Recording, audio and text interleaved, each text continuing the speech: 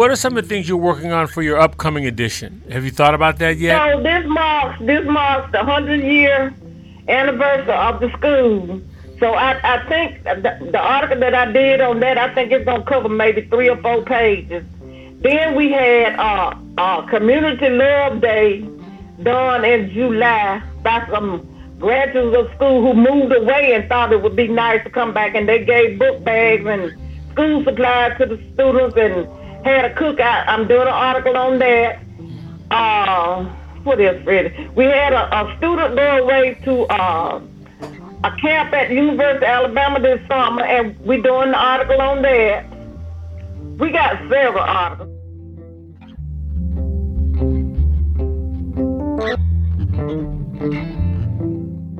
I'm Byron Williams of Alabama A&M University, and that was Mary Howard, publisher of the Beatrice Legacy, a burgeoning news effort in northern Monroe County, Alabama, that we'll hear more about in today's episode of Democracy in the Informed Citizen podcast. And I'm Laura Anderson. Welcome to the podcast. Through participation in a national initiative, Alabama Humanities Alliance has considered the future of journalism in rural Alabama. We've held town hall discussions in small Alabama towns about the state and future of journalism. We've offered free training to people doing or dreaming of doing citizen journalism. And now we're exploring the future of journalism in rural Alabama via a limited podcast series. In our last episode, we heard from a couple in Penlala, Alabama, who labored to produce a paper to help residents there know one another better. For this episode, I spoke with the residents of another community in the same rural network, Mary and Freddie Howard. Laura, how did you come to know the Howards? I met the Howards in the mid-1990s. At that time, I was on staff at the Program for Rural Services and Research at the University of Alabama. That effort brought university and foundation resources to bear on work that rural communities wanted to do. They wanted to host health fairs, build school greenhouses, and document local history, connect to the internet, and maintain newspapers. Emphasis back then was on intergenerational work and school-based work for students to do that had consequences for their lives and for their communities. So in Beatrice, the connection was the J.F. Shields High School, and that school, unlike many others that have closed in our state in recent decades, is still open. So in this episode, you'll hear the Howards talk about Shields, that's the school. They also talk about the Pacers, and you should know that it's now a standalone 501c3. It's no longer part of any university. Many people involved have been part of Pacers for decades, though. So Mr. Howard is chair of the nonprofit board. But when Mrs. Howard says that she and her husband go all out on projects to benefit their community, that's really an understatement. Well, I can tell you, for our first episode, when I spoke with Gary and Jerry Burton, who published the Penlala Ledger, I heard how driven they were to building a stronger community rooted in their faith. Gary's service as a pastor of the same congregation for a half century with Jerry by his side. And now we'll hear from the Howards, and they too produce a paper in hope of helping people know one another, but they approach the effort from a more activist perspective, rooted in decades of experience with racial prejudice and segregation.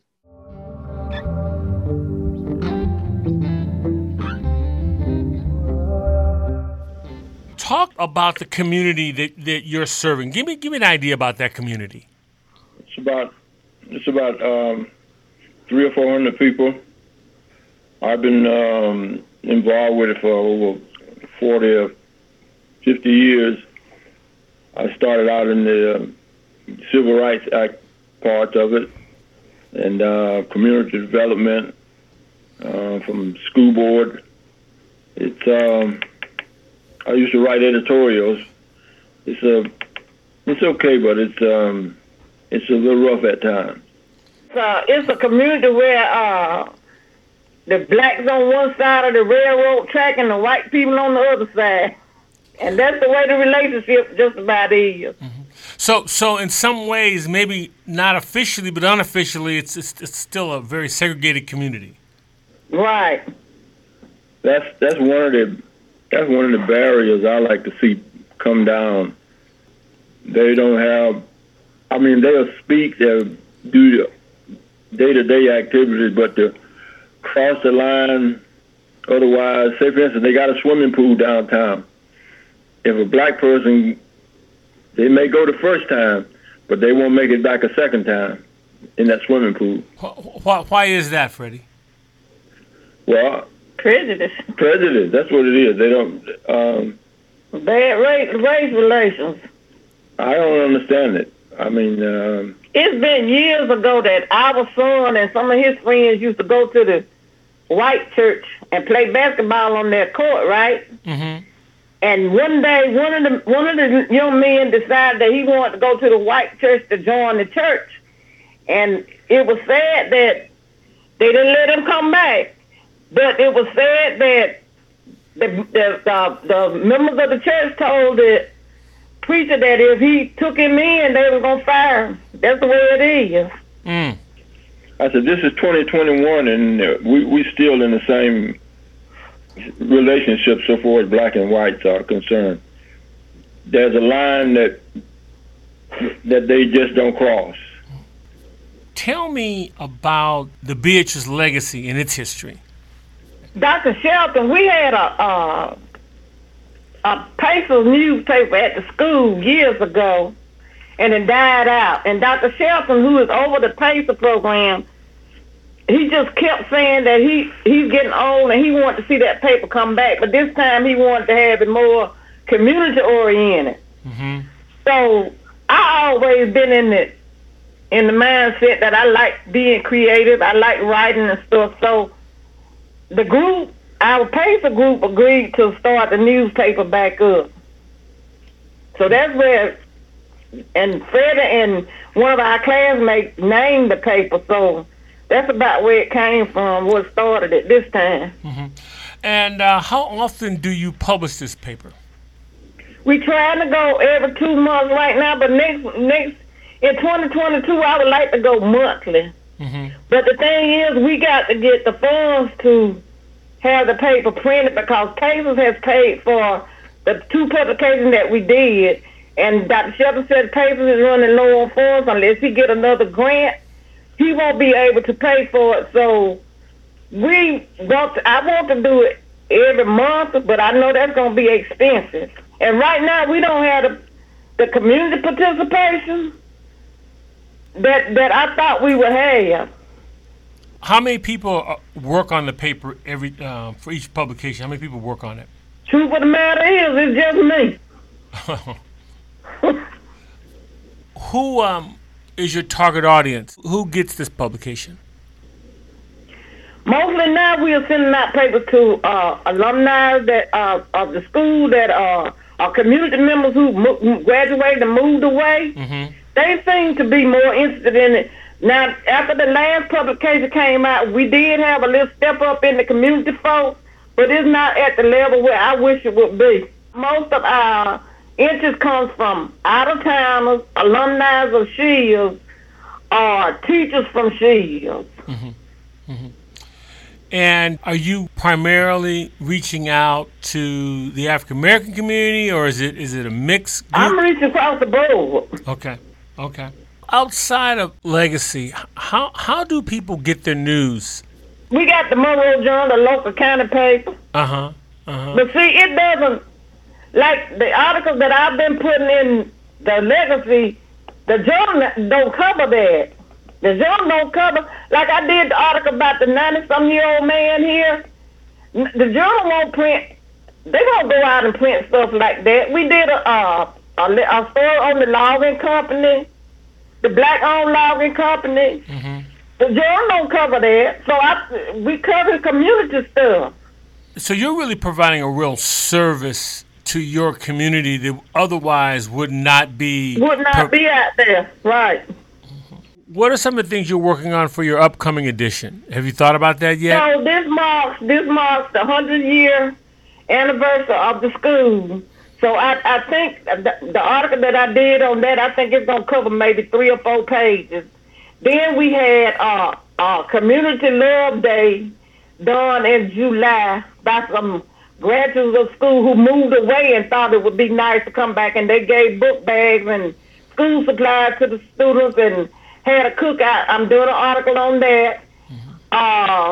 What else, Freddie? We had a student go away to a camp at the University of Alabama this summer, and we're doing an article on that. We got several articles. And then we got the lunchroom director with the Board of Education. He works with Freddie on the pace of the greenhouse and the fishery out at the school. So he puts an article in every edition. Then we got the former teacher, Miss Tucker, Cynthia Tucker's mother. She did the article on Mr. McClammy. You said earlier about you want to go monthly, but you don't know if you have the resources to go monthly. So, right. So where are you currently being supported financially? We had a few small donations. When I first put the front page from the first article on Facebook, a lot of people said they were going to contribute, but it hadn't come through. We're going to do a letter to see if we can get some ads or some sponsors, but I've been bombarded with other issues like shingles and stuff, and that's taking some of my strength. So we're going to work on getting letters to see if we can get some sponsors. Well, let me ask you, and I've asked this to some of the other guests that we've had so far, why do you do it? It's just something in me. It's just something in me. Like I go to bed at night and I'm thinking, how can I get this paper? How can I get the next article? And then I be thinking, where can I find the next article? And then I think. I come up when I was afraid I thought about this article. And like I got two sisters who do quilting, and my mama used to quilt. They started out with my mama, and I said I want that to be one of the articles in this paper, and I'm working on that one, getting that one done now. It's just something about when we get into something, my husband and I, we go all out to make it be the best. So it's just that drive. And that's why I can't understand why everybody don't have the same drive, or the drive to make your community the best. Well, Mary and Freddie Howard, it has truly, truly been an honor for me to sit down with you, and I really, really applaud the work that you're doing, and I hope that you're able to find some people to continue the work that the Legacy is doing. I can't thank you enough. It's been an honor to be in conversation with you today.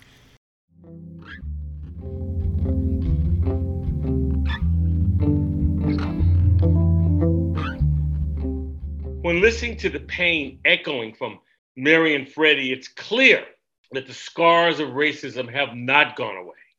One of the hopeful aspects of the story is the legacy which Mary and Freddie published already has a history of passing on the tradition of keeping the publication alive. Though the original school-based paper ceased to exist, the Beatrice Legacy follows in its tradition. Mary addressed a challenge for these publications, however, which is sustainability. If the newspaper industry overall is facing challenging times, it seems that would be magnified for these rural publications. Absolutely. And the Howards operate with the benefit of being part of a network of rural newspapers and a very small nonprofit that supports their efforts, if not so much with money, then with absolutely invaluable human and technical resources necessary to put out a newspaper. Yes, capacity is another issue. When I spoke with the Howards, Mary in particular, she informed me that she was the only one who worked on the publication. I mean, one could not help but feel her frustration. I know, yes. And limited capacity is always a factor for projects undertaken by rural communities anywhere.